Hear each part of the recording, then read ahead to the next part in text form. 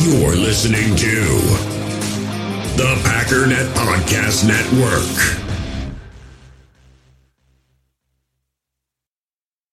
Another day is here, and you're ready for it. What to wear? Check. Breakfast, lunch, and dinner? Check. Planning for what's next and how to save for it? That's where Bank of America can help. For your financial to-dos, Bank of America has experts ready to help get you closer to your goals. Get started at one of our local financial centers or 24/7 in our mobile banking app. Find a location near you at bankofamerica.com/talktous. What would you like the power to do? Mobile banking requires downloading the app and is only available for select devices. Message and data rates may apply. Bank of America N.A., member FDIC. When you need mealtime inspiration, it's worth shopping Kroger, where you'll find over 30,000 mouth-watering choices that excite your inner foodie. And no matter what tasty choice you make, you'll enjoy our everyday low prices, plus extra ways to save, like digital coupons worth over $600 each week. You can also save up to $1 off per gallon at the pump with fuel points. More savings and more inspiring flavors make shopping Kroger worth it every time. Kroger, fresh for everyone. Fuel restrictions apply. Inches to go. To Bader. 17 to 14. Cowboys out in front. Starr begins the count. Takes the snap. He's got the quarterback sneaking. He gets the touchdown. And the Green Bay Packers are going to be world champions.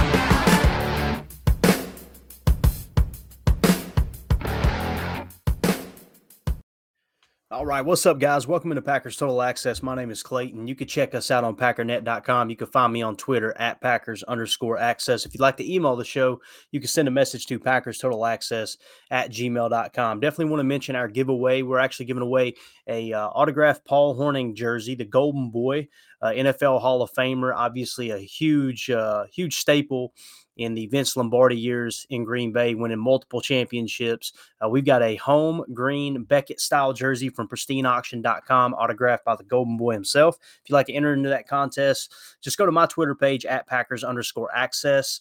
You'll see a tweet pinned at the top of the page. Just make sure you retweet that tweet and follow the account. That'll enter you into the contest one time. And if you want to donate to a good cause and enter your name into the hat multiple times, you'll notice a link that's pinned there in that same tweet to FGR, Fertile Ground Ranch Discipleship Ministry, an awesome sponsor of the show. For every $5 you donate to that great cause, you will be entered into the contest one additional time. There's no limit on how many times you can donate and enter yourself into that contest. Just an awesome opportunity to win a cool piece of Packer memorabilia and also give to a good cause. I actually had somebody email me the other day and say, hey, I could care less about the jersey, but I'd like to donate to the cause. You're able to do that as well. Just understand, if you do donate, you're going to be entered into the contest. And here's what's cool. If somehow you win, then you'll get to choose who to give the jersey to, right? Or we can just redraw for the winner there. But we definitely appreciate that email. I believe the guy's name was Sam, if I remember correctly. Sammy, I think is what it was. Anyway, whoever it is, horrible plug. Appreciate you taking the time to reach out. But yeah, if you just want to donate to the cause, obviously we welcome that as well. So on today's show, guys, we've got a lot to cover. So we're going to kind of jump right in here. The Packers are in obviously playoff contention. It's so cool. It's so freaking cool that the Packers are still in the hunt.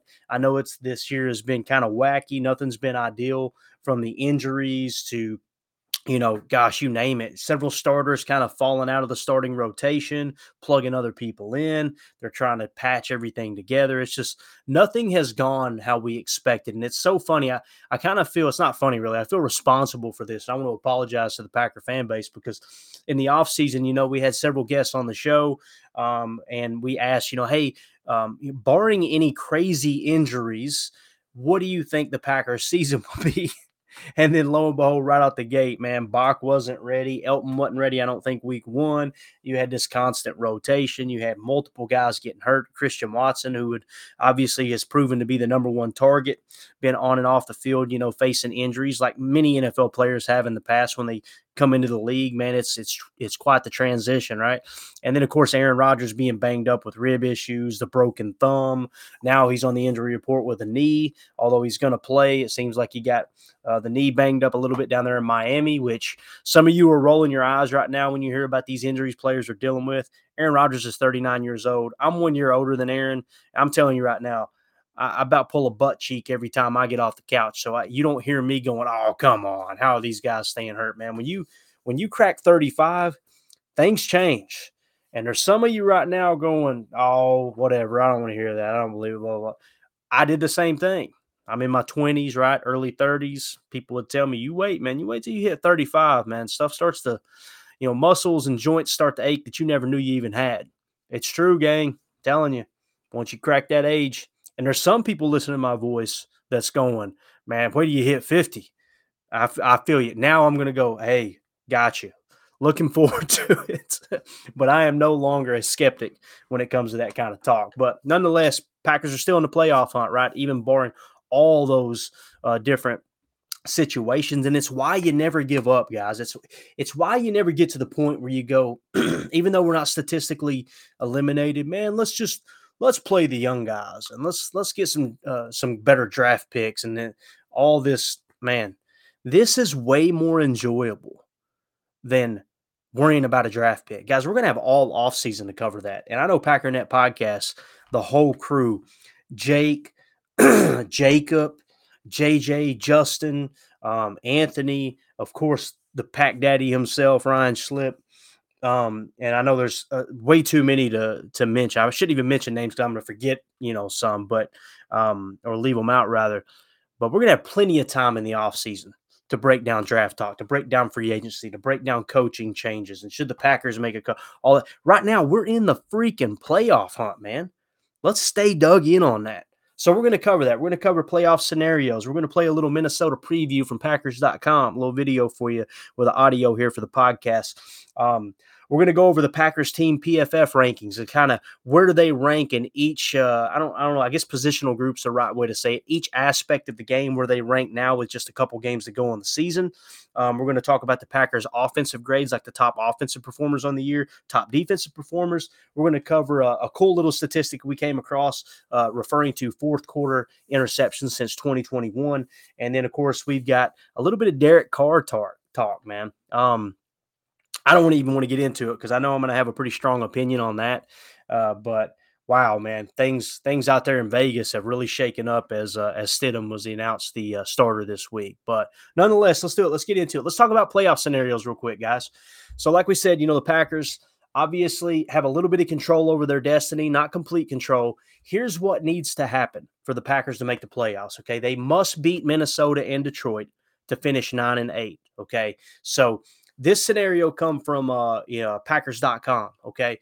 So clearly the focus, like it says, is on beating the Vikings and rooting against Washington and New York. What does that mean?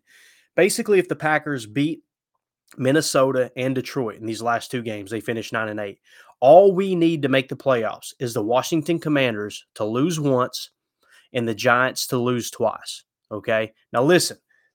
Obviously, it's not a guarantee that we beat Minnesota and Detroit. I mean, the Packers are starting – their defense stepped up in the second half. The offense struggled a bit, but they came on and scored 16 unanswered points in the second half the other day, right, against Miami. Ever since the smirk, and if you guys are following me on Twitter, you've seen the video I tweeted out where Aaron tried to catch him with too many men on the field. Coach McDaniel down there in Miami, the young whippersnapper, called a timeout and laughed at Aaron for trying to catch him with too many people on the field, gave him a little shrug, looking a little cocky, things are going right. Since that shrug, the Packers went, outscored the Dolphins 16-0 and came away with the win, right? Now, a lot of concussion talk about Tua and did that play a role? Could have. There were some throws that were definitely errant. It's like, wow, man, that just didn't look like Tua in his right mind. It's now proven he did have a concussion. You don't wish that on anyone, right? But nonetheless, man, you can't take away from that win and be like, oh, it's just because Tua had a concussion. Like, how many times are we going to do this? Not we as in you hearing my voice, but just NFL fans, some Packer fans in general, kind of coming to go, well, if that hadn't happened, then they wouldn't be here. And if that hadn't happened, then that, they wouldn't have won that game. Okay. If Aaron hadn't got hurt early in the year, what would our record be? If Christian Watson hadn't missed training camp with the knee surgery, right, repairing the cartilage, right, the floating cartilage, where would we be? You want me to keep going? If Rashawn Gary hadn't been put on injured reserve, where would we be? If Darnell Savage had played to his first round status, where would we be? Guys, you can do this all day long. The point is, you line up on Sunday, you play the freaking game, and you are what your record says you are. That's why I didn't buy in at all last year when people were saying, oh, the Rams ain't a good team. They just got hot at the right time. Okay, let me have the worst team and get hot at the right time and put another Lombardi Award in that beautiful trophy case that I got to hang out and check out up there at the Packers Hall of Fame this last week. I'm all about it. I don't want the best team. I want that Lombardi. Plain and simple. That's all I care about. Championships for the Packers. And obviously, probably the more important thing is following this sport that we all love, that the team, the players, right, the organization as a whole, and the fan base does whatever we can along the way to help some people out and make this world a little bit better place. Those are the things that are most important to me. I could care less about, Joe Blow from Kokomo over here who claims that he's the expert saying, well, that team really isn't any good. They just got hot. Okay, give me the hot team. So it's kind of how I see it. But again, playoff scenario, man, win these last two games, right? Commanders lose once. I think that's very reasonable. I think they just announced that Carson Wentz is their starting quarterback again, so the carousel continues there. I'm not saying it won't provide a spark. It may very well do that, right? It's obvious that they see something now in Heineke that they don't like, that they think that Carson Wentz might give them a little spark. Now, are they nobody in their right mind can say, oh, they're putting Carson Wentz in because they want a better draft pick. I don't know. There may be some Packer fans out there that could convince themselves of that. I don't know. But nonetheless, man, the Packers could come out and lose to Minnesota. And if they do, the season's pretty much over from the best of my understanding. I think there's still a chance they can make it, right? But, looking at it here, it would take the Giants losing twice. No, I think we got to win out. I'm almost positive on that. There's nothing that clearly says that here other than, I guess it does. Packers.com. They must beat Minnesota and Detroit to finish 9-8 and have one of the two, happen. Here's the thing. If they lose and don't make the playoffs, I'm proud of this team for fighting. I'm damn proud of Aaron Rodgers for sucking it up and playing with, damaged ribs, right? Injured ribs, a broken thumb that pulled, from what I understand, tissue off the bone. There's a lot of stuff to be proud of. Aaron Jones and him playing through injuries in the season he's had. A.J. Dillon turning it up a notch. The emergence of Christian Watson. Romeo Doubs doing what he can and kind of playing that number 2 role at times. Allen Lazard coming up with huge block after block, then making the big catch down the sideline, although I think we would all agree Lazard didn't perform to the level that we wanted him to this year, but there's still things there to build off of if he does decide to come back after testing free agency. Nonetheless, if he doesn't, thank you, Allen Lazard, for being an awesome player this year and doing what you can. Zach Tom plugging in for David Bakhtiari, which it sounds like Bach is going to try to go Sunday, according to Aaron on the Pat McAfee show. He wouldn't come out and say it because he said he would have to listen to Bakhtiari give him a hard time on the 2.5-minute ride over from Lambeau Field to the practice squad or the practice field. But it sounds like he's got a good shot at giving it a go. But again, Zach Tom plugging in and playing good. We found us a solid right guard in John Runyon sliding over, right? Elton Jenkins is back home at left guard. Seems to have stabilized there. I'll tell you this, on Sunday, what surprised me, and I don't know what his PFF grade was, but I'm really proud of Royce Newman. Royce Newman came off the bench, and I don't think there was a Packer in sight that when Yash went out with the injury, people didn't think, oh, gosh, how's Royce going to play right tackle, right? He stepped in and played great. Not great, but he didn't seem to be the issue. To me, the issue came from the interior for the most part of the day. You've seen the crazy Aaron Rodgers play that we broke down on Chalk Talk. That came from interior pressure. To the best of my knowledge, it would have either been Josh Myers. Actually, the offensive line had their assignment set. Patrick Taylor had to throw a little chip block. Aaron being Aaron Rodgers, little sidestep, sidearm throw around a second defender. Aaron basically accounted for 3 defenders on that game or on that play. What do I mean by that? He sidestepped the first rusher, then had the awareness that when the second rusher had his arms in the throwing lane, throws sidearm around him, and then beats the corner who's on Mercedes Lewis. That's a mismatch in my opinion, in the defense's favor, and puts the ball in an absolute bucket for Mercedes to make that catch. He accounted for 3 defenders on that play, in my opinion. Aaron Rodgers did. Made one miss, threw around another one, and dropped it in a bucket over a corner that should have been a mismatch. I'm sorry, man. That's what superstar players do. Was he perfect? Absolutely not. but he made some plays that a lot of people like to just pretend like he didn't. So there's a lot of things to root for on the defensive side of the ball, man. Kingsley Enagbare, right? I know his PFF grades haven't been great, but there's times he showed flash. The concussion play, I'm not praising this. I'm not wishing that an opponent gets a concussion, but I will praise the fact that Enagbare didn't give up on that play, hustled and rushed Tua out and forced him to throw the ball and put the hit on him, right? He's played great. Devontae Wyatt's kind of coming on, right? And I think he had 24 snaps in that game against Miami. You're going to see more snaps from him. That's exciting. There's a lot of stuff to root for. Rasul Douglas being the fourth quarter stud that he is over the last 2 years. Jair making crucial interceptions, although he hasn't played as consistent as he normally does, still having, an impact year. Quay Walker with his highest graded game of his career when we went up and watched him play the LA Rams at Lambeau. That was cool to see. There's just a lot of cool things to root for, guys. I mean, there really is. So the fact that you're 4, 5, 6 games away from the end of the season and people were going, oh, we just need a better draft pick. I'm sorry. I ain't fanning like that. Ain't going to happen. But we got a huge game coming up against Minnesota. Obviously, like we said, the Packers need to win the next 2 games. That starts with Minnesota. It's a 1-game season. Coach Matt LaFleur said that a couple of games ago. People kind of rolled their eyes. Here we are in a position to control our own destiny to a certain extent. But the Packers.com put a really cool Packers Daily piece together, and I'm going to play it right now. Hopefully you can hear this audio on the pod, and let's kind of set the stage for the Packers Vikings coming up this weekend.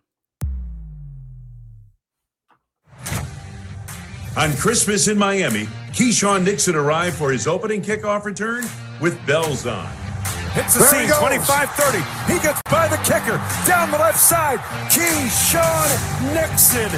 Keyshawn has given us more and more confidence each and every game that he is capable of breaking a big, long return at any time. And we're bringing a physical mentality, a style of play that reflects the type of energy that Rich brings each and every day. Nixon now holds the NFL lead for kickoff return yards, but right behind him, Minnesota's Kene Nwangwu. The former Iowa State Cyclone can be electric. In just 2 seasons with the Vikings, he's already returned 3 kicks to the house. Number 26 is averaging exactly 26 yards of return this season, a stat line that includes a 97-yard touchdown. 20, he will score! The Vikings have another special teams ace in kicker Greg Joseph, who's been carried off the field each of the past 2 weeks after hitting back-to-back walk-offs. From 61, and he has done it again! But the Packers have their own clutch kicker in Ironman and franchise scoring leader Mason Crosby, who in his career has 12 game winners to his name. For the win from 31, Crosby right down the middle. He's so reliable, so consistent. You can count on him no matter what the conditions are, whether they're good, bad. I think that is something that probably gets overlooked at times. He's been great. It is good! Mason Crosby has done it! Love it. All right, so obviously a huge game up there in Minnesota. I'm really, really excited to see how that one unfolds, man. It's going to be I keep saying in Minnesota. It's at Lambeau, obviously. I don't know why I keep saying that, but the atmosphere is going to be phenomenal. When we were there for the Rams game, man, they showed up in force, and you could hear them at times from inside the soundproof, indoor club seats. You could hear the crowd. So kudos to you guys for getting loud and braving the elements, right? And I'm going to take a quick glance here. I didn't even plan on doing this, but I do want to just kind of get an early weather report on the game to kind of see what we're expecting there on Sunday. I'm pretty sure it's a 4:25 kickoff. So it looks like Sunday right now, the high that day is 36 with only an 8% chance of snow. The low that night, 28. So I would say right around game time, it's probably going to be somewhere probably around anywhere from 30 to 33 degrees. There at 4:25, obviously the 3:25 local time, the sun will already be setting, so it'll be kind of chilly, but nothing like last time, right? this is one of the advantages, in my opinion. When a team like Minnesota gets used to playing in a dome and then they got to come outside at Lambeau, I think that can really be an advantage. It can. Now, playoffs, you throw all that out the window because I know some people are going, yeah, well, it didn't help us last year against the Niners. I get it. Totally understand. But the playoff atmosphere is a whole lot different sometimes than a regular season. And you got the Vikings coming in with a real stout record. They're currently the number 2 seed in the NFC. I don't know, man. The Packers are that wounded dog backed up in the corner showing their teeth, right? And Minnesota is, some people would call them frauds. I personally, and I'm not dogging anybody who believes that, okay? I'm not trying to bash them, but me personally, I don't see it that way. I don't see it as a negative that a team comes back down 33-0. There's some fans that would go, oh, man, the fact that they got down that much, that ain't a good football team. I can understand and respect that. But I think there's more positive than negative the fact that a team can come back from that far, and win these close games. Some people are looking at it as a negative. Yeah, but look at their point differential. Okay, I get it. I completely understand. But winning close games is what you're going to have to do in the playoffs, right?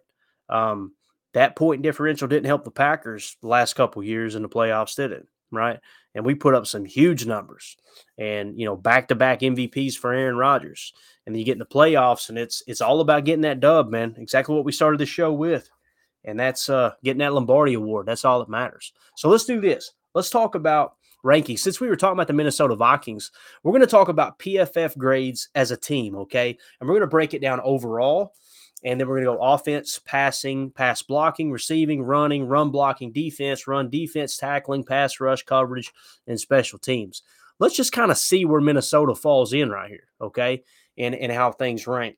Overall, PFF grades. As a team, the Minnesota Vikings are the 4th best team in the league.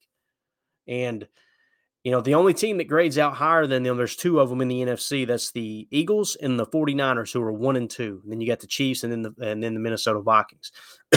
Where does the Packers come in? If you had to guess, what do you think the ranking would be? PFF overall team grade for the Green Bay Packers. Say it to yourself. Say it out loud, whatever you want to do. Just don't, if you're sitting at a red light right now listening to this and somebody sees you talking to yourself in your car, they may look at you a little weird, right? But what would that number be? Okay, the Packers are 12th in the NFL, right? So the NFC teams graded higher than them are the Atlanta Falcons, the Rams, the Cowboys, the Vikings, the Niners, and the Eagles. So that makes them the 8th highest graded team in the NFC, according to PFF. Kind of cool that they're right on the cusp of getting that number 7 seed, right?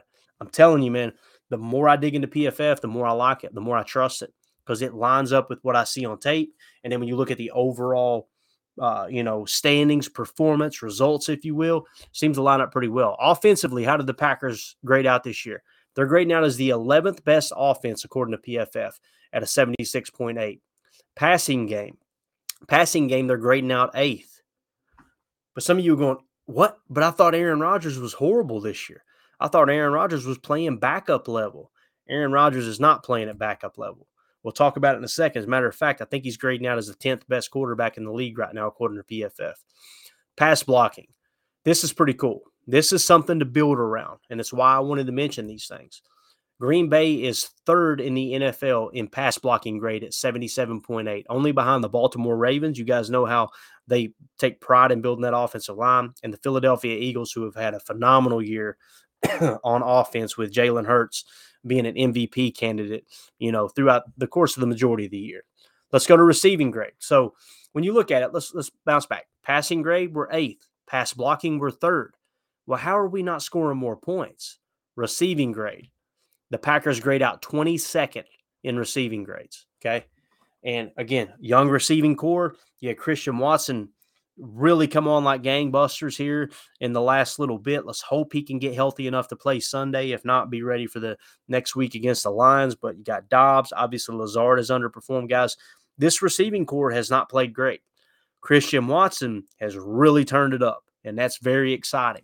But again, first half of the year, really throughout the majority of the year, the receivers have not played well. You put that down as a negative mark. That's something we've got to get better at throughout the course of the offseason.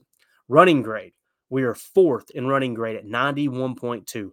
Aaron Jones and A.J. Dillon have been phenomenal. Now, one of the big things that's kind of stood out this year is the run blocking had been like bottom 5 according to PFF for a pretty large portion of the year, if I remember correctly, at least bottom 10. As we look at it now, the Packers come in 18th at run blocking grade of 58.0. Okay, horrible grade. Don't get me wrong, bad grade. But they're 18 out of 32. You know, you got to kind of put that into perspective there. Because, again, I compare these across the league, guys. Like, some people go, well, you know, like early in the year, it's like, yeah, but that's a bad grade for Aaron Rodgers. I get it. I understand. But when you're talking about running a 4-time MVP, first ballot Hall of Fame, Super Bowl winning quarterback out of town, and he's still grading out in the top 10, I'm sorry, you're not going to convince me that's a good idea. It's not. Defensively, the defensive grade, let's move over to the defensive side of the ball. The Packers grade out defensively as the 21st best team in the league, okay? Not going to get it done. So you put a mark down on defense, you go, okay, why is the defense grading out so bad? We just seen the offense graded out so bad because of run blocking and receiving, right? So you got to kind of tweak those. You got to work on that. Mainly the receiving core is what you really want to focus on in the offseason. Defensively, let's go to run defense. Run defense, the Packers are 26th. Now, this is a tough one for me because you guys heard me all offseason how Greg Cosell, a man that I respect very much, Greg Cosell has been watching NFL tape way before I was born. He's the late great Howard Cosell, Monday Night Football announcer's nephew, I believe, if I remember correctly. And he's worked at NFL Films for a long, long time. He's on NFL Matchup, if you ever watch that show. Just a phenomenal at telling you what he sees on tape. And I quote him all the time as saying, if you see it, you got to say it, right? Forget personal opinion, forget politics, forget the off-the-field stuff. Somebody has got to take the time to grade the tape and talk about how good or bad a player is strictly off the tape. That's what Greg Cosell does, right? And when you look at the run defense in the offseason, something that I mentioned that he talked about constantly was it's being proven time and time again that these defensive coordinators and these NFL defenses are willing to give up the run because they don't think offenses will stay with it, just to prevent giving up the big play with the pass. And, you know, you're trying to eliminate those explosive plays, right? And sometimes that happens in the running game when you're trying to scheme around that. That's exactly what Barry and the Fangio system does.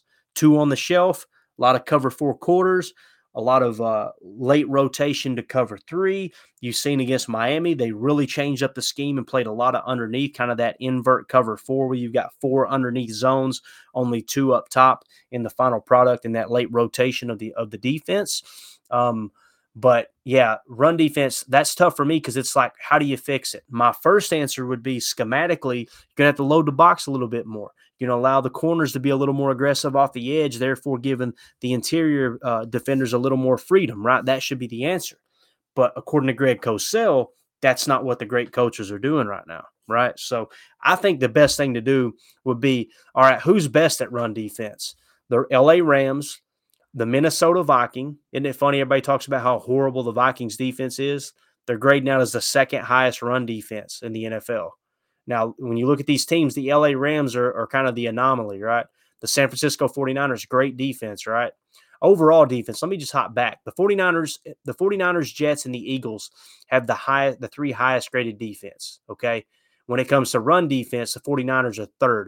I would take the tape of the San Francisco 49ers and go, okay, what is it that they're doing different that puts their players in a position to win? You may watch that whole season of film and come away and say, they didn't do anything schematically. They just got awesome players. They've got dogs on defense against the run. That may be the case. And you definitely want to improve your roster from a run defensive standpoint, but not at the expense of trying to sacrifice a passing game, because it seems like a lot of teams are trying to lean in that direction. So I just want to mention that. But again, run defense, though, the Packers are way down the list here on 26th. Put that as a negative note of something you want to work on. Tackle grade. You guys remember they were horrible early in the year, right? Still pretty bad. Tackle grade's a 53.7, but they're 16th in the league now. They're in the middle of the pack. You want to know why the defense has played better here lately? They're tackling better. We all have smartphones, and we all know they're pretty amazing, but they also can be amazingly distracting, especially when we're around other people. So US Cellular wants us to reset our relationship with our phones by putting down our phones for $5.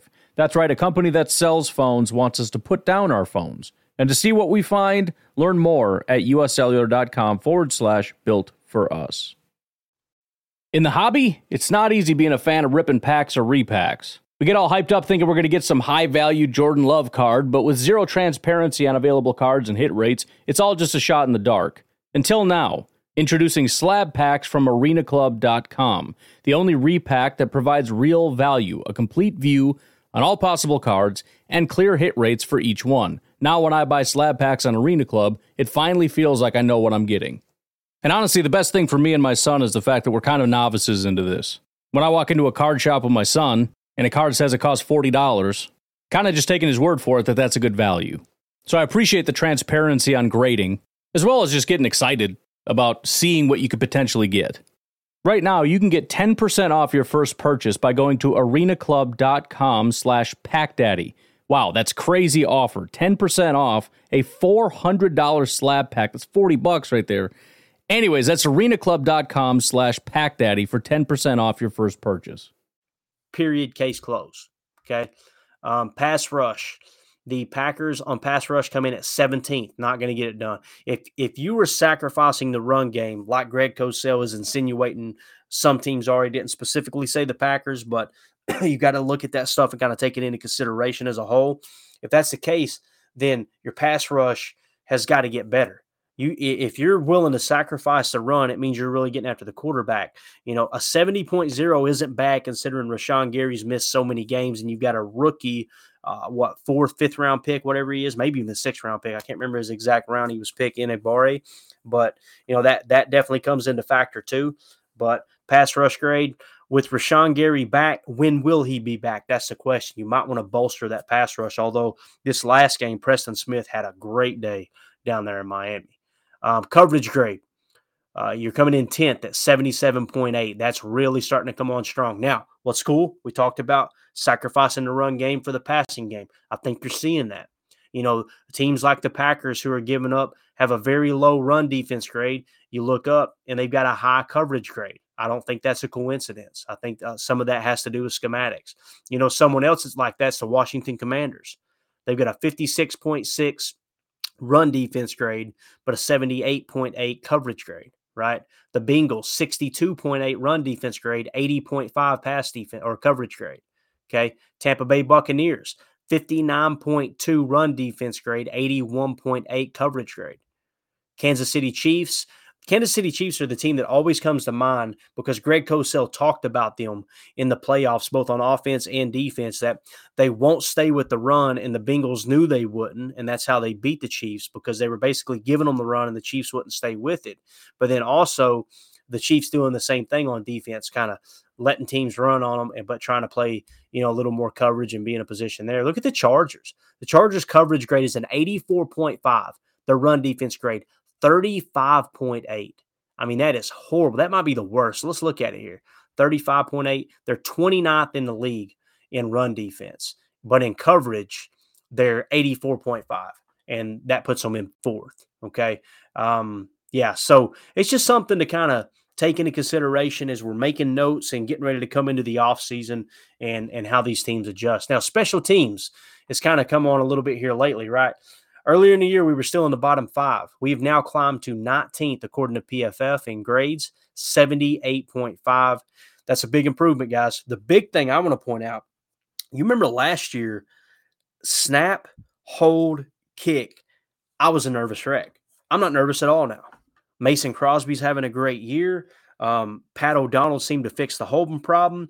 Kudos to Rich Bisaccia and Matt LaFleur making the decision on Coco because that's fixed our snapping problems. Big improvement there when it comes to special teams. Now, there's plenty that you still need to clean up, right? But, yeah, so I think that's a step in the right direction for sure. So just wanted to kind of go over, excuse me, you can tell I'm still getting over the flu here. I just want to go over the team grades like that and just kind of give you an idea of where they sit, where they rank, because if you watch Twitter, you would think they're a bottom 5 passing team. PFF says they're playing pretty efficient in the passing game. They really are. And then, of course, wanted to point out the run defense, the fact that the tackling has got better. The coverage is really solid right now, and special teams is a big improvement on the year. So let's go offensively, kind of as individuals. You got 2 games left in the year. Who are the top 10 performing players on offense over the season? Number 1, Aaron Jones, 85.3. Great year. Check this out, guys. Number 2, left tackle. He now has 481 snaps. David Bakhtiari, 82.1. That's so good to see. A.J. Dillon, 81.4. Early in the season, kind of stumbled coming out of the gate, has really cranked it up here lately. We're going to need that if we do sneak into the playoffs. And then, of course, here on Sunday afternoon against the Vikings, against that, that run defense there that we just talked about. Number 4, I don't even want to mention it because there's going to be haters that say, well, he's only got 19 snaps. And then there's going to be fanboys that go, see, he's better than Aaron Rodgers, but we're going to mention it. 19 snaps, Jordan Love, 79.0. You got to take into consideration it's only 19 snaps. Aaron Rodgers, 952 snaps. Guys, he's the 5th highest graded player on our team at 78.2 now. We're going to talk a little bit more about that here in a second.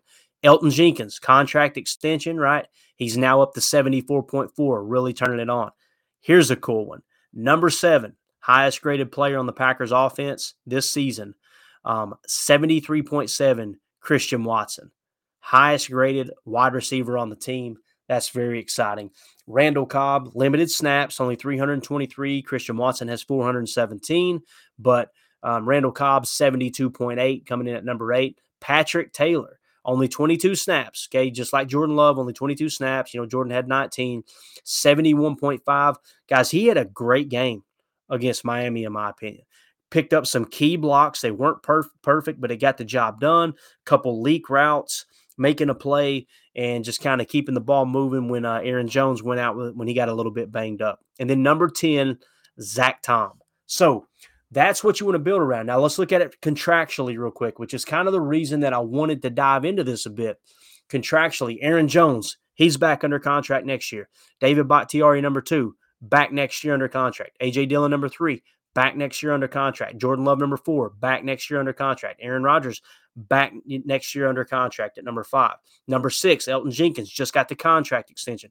Back next year under contract. Christian Watson, number 7, obviously on a rookie deal. He's good to go for the next 4 years. Randall Cobb is your first free agent in the top 10. I think we would all agree if he wants to play, we know Rodgers wants him back. I think he's a great locker room presence. He'll probably take a huge discount to come to Green Bay. I think he's seen the other side of the fence now. Is when he went down to Houston, first thing he said when he got back was, man, it's different outside of these walls, right? So I could see him, if he does want to play another year, coming back. But again, that's the first free agent. Patrick Taylor, to the best of my knowledge, is still under contract at number 9. And then, of course, number 10, Zach Tom, rookie left tackle, kind of can move around on that offensive line. Really can play all 5 positions, but is very effective at left tackle, in my opinion. That's his best position. He's back. So your top 10 highest graded players next year, to the best of my knowledge, unless Patrick Taylor isn't under contract, and I believe he is, the only one you're losing right now is Randall Cobb. That's exciting. Your top performing players are coming back. I mean, that's really, really good stuff, in my opinion. So Robert Tonyan, 56.8. He's rated 28th. That's kind of your quote-unquote starting tight end. I don't see him coming back unless he wants to come back for a veteran minimum. I don't. We talked about Royce Newman's struggles. I'm just kind of looking at the guys that have really underperformed that might be starters. That's really the ones that stand out. So let's move on to defense. Defensive side of the ball, Rashawn Gary is still the highest graded player, 378 snaps, 82.9. So he's number 1. Number 2, this is good stuff. Jair Alexander, 77.1. Number 3, my boy Rudy Ford, 75.4. Number 4, Devondre Campbell, 71.5. Number 5, Rasul Douglas at 71.0. Number 6, Kobe Jones, only 7 snaps. Let's just scratch that. Let's pretend like it's not there. Preston Smith at 734 snaps. Comes in at number 7 with a 67.8. Justin Hollins, who was just signed this year, 64.6. We're going to stop there because once you get under 65, I don't see them as a strong building point. So of the players that are graded above 65, let's see who's coming back. Rashawn Gary, 5th-year option activated. He'll be back. Jair Alexander signed the deal. He'll be back. Rudy Ford right now is not under contract. So you're going to lose your 3rd highest graded defensive player as of right now. Devondre Campbell at number 4. He's back, signed that new extension. Rasul Douglas signed his 3-year extension, or 3-year deal rather. He's your number 5 highest graded player. He'll be back. Kobe Jones, small sample size, not worried about. Preston Smith is under contract. So your top 6 players on defense, of those 6, only 1 in Rudy Ford is not under contract next year. I would like to see them get some kind of small extension done for Rudy Ford. I want to see him back. He's been one of the positive points on this team, and he's taken a lot of snaps away from Darnell Savage. I don't think it's a coincidence. Savage's role is diminished a bit, and this defense starts to play better. Lo and behold, they're in the top 10 in coverage all of a sudden, according to PFF. So Rudy Ford, let's get him under contract. Bring back the guys that are playing great. Who's playing bad that you are bringing back anyway? Darnell Savage, 48.2. They picked up his 5th-year option. Completely disagree with it, but it is what it is. Isaiah McDuffie, Quay Walker, those guys are coming back. Quay Walker only graded out as a 52.1. Got to do something about that. That coverage grade is what's exciting, though. 71.6. I believe that's the coverage. Yeah, 71.6. Eric Stokes, guys.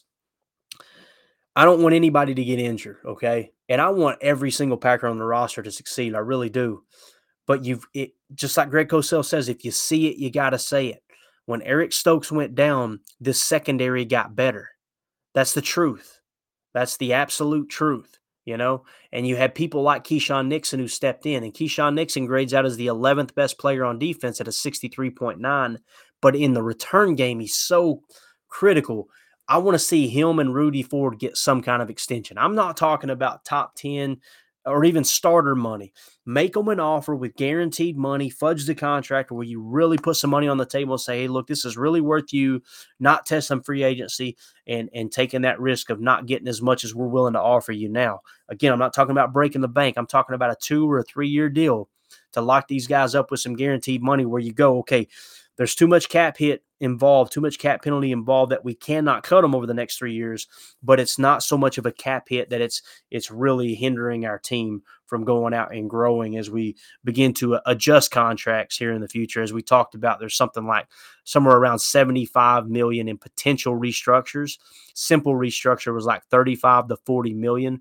Plenty of room to get way under the cap and have a little bit of money to play with in free agency. It's just players like that, they already know the system. They're already acclimated. They're playing great. They were great free agency pickups.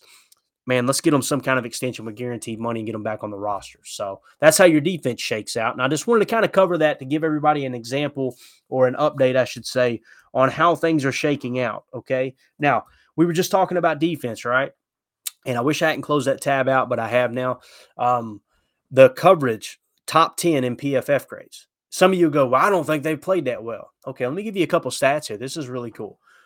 This was from Rob Domofsky on Twitter shared this. 4th quarter interceptions since the start of the 2021 season. Of the entire NFL, guys, the entire NFL, these are the guys that lead the league in the last 2 years in 4th quarter interceptions. Number 1, Rasul Douglas with 6 4th quarter interceptions. This is a guy with a frame of 6'2", and it was so cool seeing him on Tyreek Hill because Tyreek Hill is like 5'10" or whatever it is. And you can see Rasul towering over him, right? And I know his speed kills. I get it. I understand. There's no way that Rasul's going to run with him stride for stride, but that's where schematics come involved. That interception he got late in the game, he showed press man and then dropped back, and it was that, underneath kind of overload coverage. I think they brung 5, and then we had a soft Tampa 2 that we were showing with Devondre Campbell, kind of 5 yards shallow, 5 yards shorter, I should say, than the 2 safeties that were on the shelf, and they broke off into a cover 3 deep defense, right? And that allowed Rasul to show press on Tyreek, bounce back into coverage, use that 6'2" frame, and get another 4th quarter interception. But again, leads the entire league in the last 2 years in 4th quarter interceptions. We've got him under contract for the next 3 years. That's exciting. Let's just go down the list here. Rasul Douglas, with 6 leads. Jordan Poyer and C.J. Gardner-Johnson and Justin Simmons all have 5, so they're tied for second, right? Well, who's in third place? Tied with 8 other players. Jair Alexander with 4 fourth-quarter interceptions since the start of the 2021 season. 2 of those players in the top 5 are in the Green Bay Packers secondary. Well, why were they so bad at coverage early in the year? Guys, one player doesn't make or break a team. I get it. But we cannot steer away from the fact that this secondary has gotten better without Eric Stokes, right? It is what it is. So what I worry about, and I don't even know Stokes' complete injury, layout. I don't know when he's due to come back off of IR, but man, don't mess up a good thing. Let's keep this rotation going that we got right now, and let's just kind of massage this situation to where we can get keep this success in the secondary, because they're playing good as of late. So just wanted to point that out. I thought that was a cool statistic there too. So all right, with that being said, we're going to wrap up with a little bit of talk outside of Green Bay. All right, Matt Schneidman put a tweet out yesterday, and he said, part of the reason Davante Adams wanted the trade was for long-term stability at quarterback. Safe to say Derek Carr is done in Vegas. Aaron Rodgers might still be the Packers quarterback for 1 to 3 more years. Tough situation for Adams, no matter how you feel about him wanting out of Green Bay. And he was referring to a tweet that came in from, I hope I'm saying the name right, Tayshawn Reed. And it says, McDaniels said benching Derek Carr isn't indicative of a decision about his future, but we can all be real. The Raiders wouldn't do this if they were going to bring Carr back next year. His career in the silver and black is almost certainly over. The contract extension he signed was structured in a way that if the Raiders wanted to walk away, they could. But what's crazy is going into this year, people were talking about Derek Carr may be an MVP candidate. You add Davante Adams out there. You've got Hunter Renfrow. You've got Darren Waller. You've got Jacobs in the backfield. Guys, this is an all-star offense. Are you serious? Derek Carr is going to go to a whole nother level, right? And Davante Adams is going to make the big difference. Well, here we sit now, right? And Derek Carr has lost his starting job, and it looks like they're moving on from him. Let's rewind to Davante Adams. He won it out of Green Bay the last 2 to 3 years. I think it extends all the way back 3 years, but definitely the last 2 years he won it out. Finally, Goody grants him that. Says, okay, we'll trade you. Obviously, they get great compensation for Davante Adams. Goody wanted him back. Goody offered him more money than Vegas. Okay, so we finally were able to put that to the bed, although the media and how they hate Aaron Rodgers, they hung on to that as long as they possibly could, that Davante Adams didn't want to play with Aaron Rodgers, and that Goody ran him out of town, and it was just literally pointing fingers at Aaron, pointing fingers at Goody, pointing fingers at Tay, and the truth was Tay said, I want to go play with Carr, my college quarterback, where they put up great numbers, right, in college, and I want to go to my hometown of Vegas. I want to play for the Raiders. Right? That was his team growing up. And he wanted his family to be able to go to the games and this and that. Man, look at everything that's changed over the course of the year. I mean, now Derek Carr is most likely going to be out in Vegas, and Tay is going to be left there, right, with literally nothing as of right now. You got Stidham as your starting quarterback. So is there a chance he comes back to Green Bay? I don't know. But I'm going to tell you this. There was a lot of people, a lot of pundits, a lot of media, sports media, that said, watch how well Derek Carr plays now that he's got Davante Adams. And there were so many people throughout the course of the year before they knew Aaron Rodgers was hurt was saying, see, Aaron can't do it without Tay. It was all Tay. It wasn't Aaron, at least here recently, right? Well, Derek Carr got Tay. Davante Adams is added. Derek Carr grades out as a 66.0 in Vegas. He's the 25th best quarterback in the league. Guys, he is a bottom third quarterback after getting Davante Adams. Where's Aaron Rodgers? Number 10 at a 78.2. So some of you are going, how is Aaron a top 10 quarterback in PFF grades? He's had a horrible year. Aaron hasn't had a horrible year. Aaron has had a bad Aaron Rodgers year, but Aaron Rodgers is still a top 10 quarterback, even with a broken thumb, even with a rib injury, and hurting his knee in Miami this last week, right? Banged up, even without a number one receiver for most of the year. Now you got Christian Watson emerging. Things are starting to change a little bit. I mean, Robert Tonyan, if you had told me Robert Tonyan was going to grade out less than 50 or in the 50s PFF, I would say this season's screwed. You got Big Dog out there trying to play wide receiver on a switch wheel route, right? And man, and Aaron's just pieced it together. And here we are in the playoff hunt with all this craziness that's happened this year, and Aaron's grading out 78.2. Do I want him in the top 5? Absolutely. I could care less about MVP awards, but I want him playing MVP level. I get it. And the most frustrating part is we don't know, is this the new Aaron Rodgers, or is it the injuries?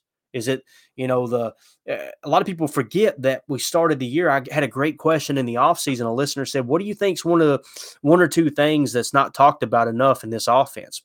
I think they were coming from a positive standpoint of what do you think people are missing about this offense?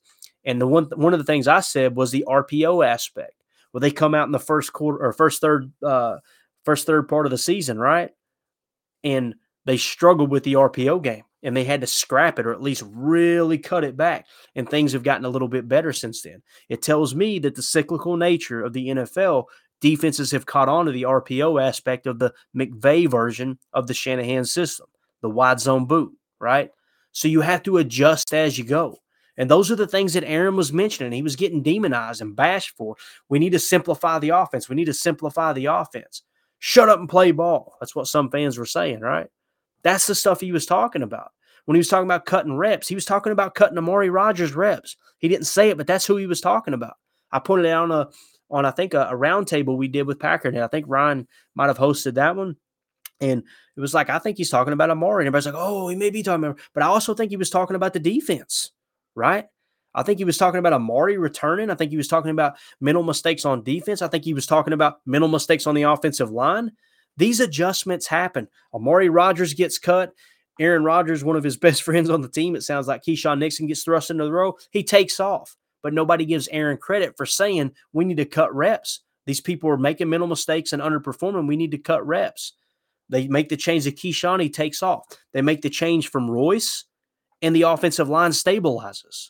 Now, there's some health, coming into play there too, but these are the things he was talking about, talking about cutting reps. And nobody taught, I remember one game specifically, he made that comment and everybody got mad. He's bashing the receivers again. I think he's talking about the defenses, the team as a whole. And the first person that come to mind for me was Darnell Savage with Eric Stokes in a close number 2. Because they were making mental mistake after mental mistake. It's you've got to get to the point where, look, as Troy Aikman said on the field in NFL Films Mic'd Up moment, the babysitting's over, right? I'm not babysitting people out here anymore. You either do your freaking job or there's a guy behind you that wants to do it and wants the opportunity. He's got a family to feed too, right? And you got to get out of this whole, I don't know, this setup, this system that we've created where, well, he's the starter. He's getting starter money. He should be the starter. That's a first-round pick. He should be the starter. I said it all year long with Darnell Savage. And, guys, I'm not a smart guy. You can hear my accent and understand that and probably agree. Some of you going, yep, I believe that. He's not smart.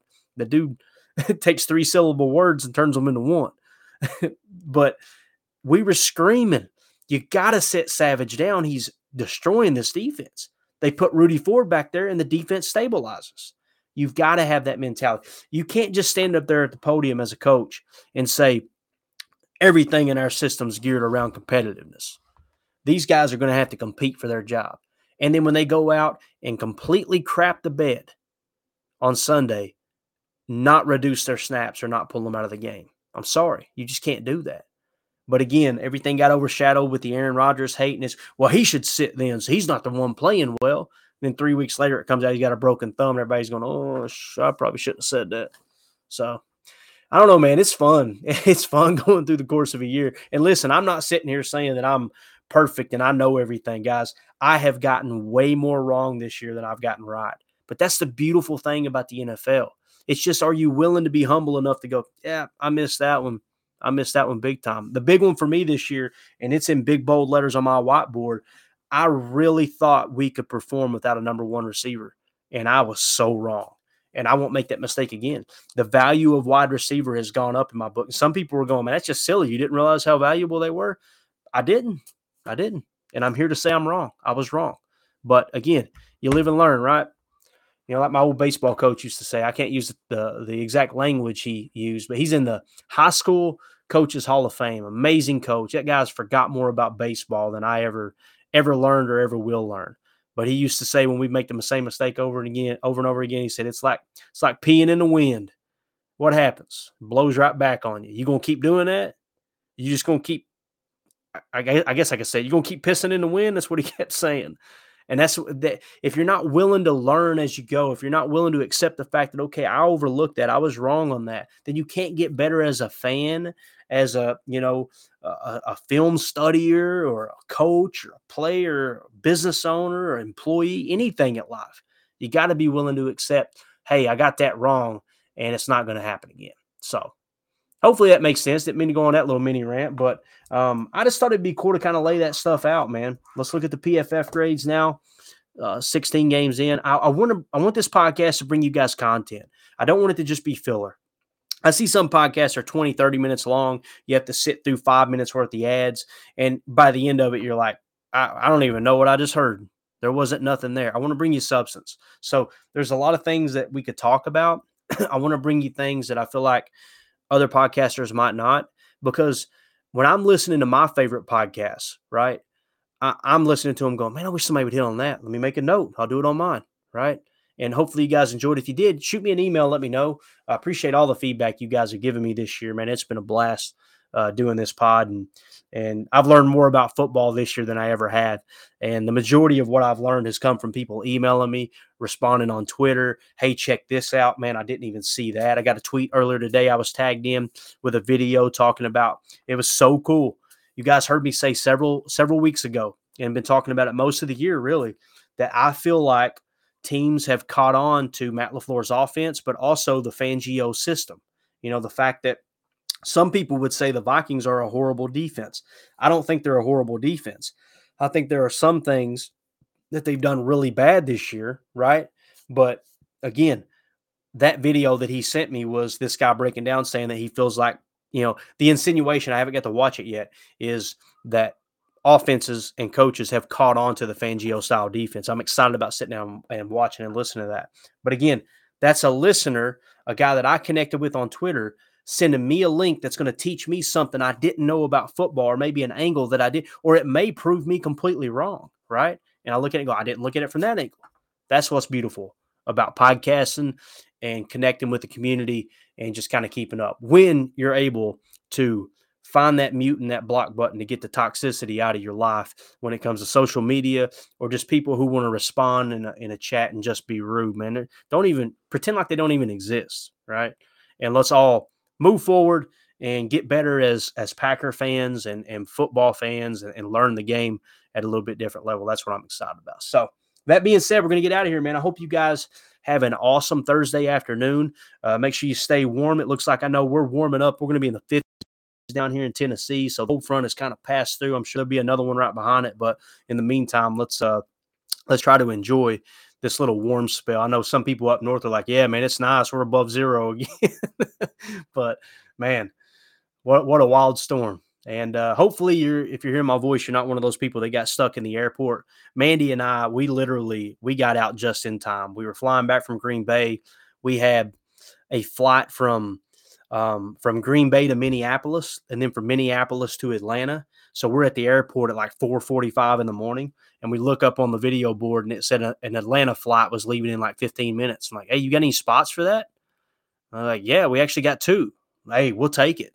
So we eliminated that flight to -9 degrees Minneapolis and got to Atlanta a little bit quicker, and then tried to bump that flight up. But it's funny, man, when you accept the last 2 tickets on the flight, you end up in the cargo hold. We were in the very back of the plane with no windows. And if you guys have ever seen the movie Major League, when the owner started cutting costs and downgraded the team plane, that flight where it shows Roger Dorn right, with the mask on. He was too scared to look, and the plane shaking and everything, and you couldn't see anything because of the storm. That was us in the back of this plane flying through that turbulence with the winds whipping in from that storm, man. It was wild. But yeah, Mandy looked at me. She's like, I'm just going to sleep. I can't handle this. No window to look out of, plane shaking like crazy.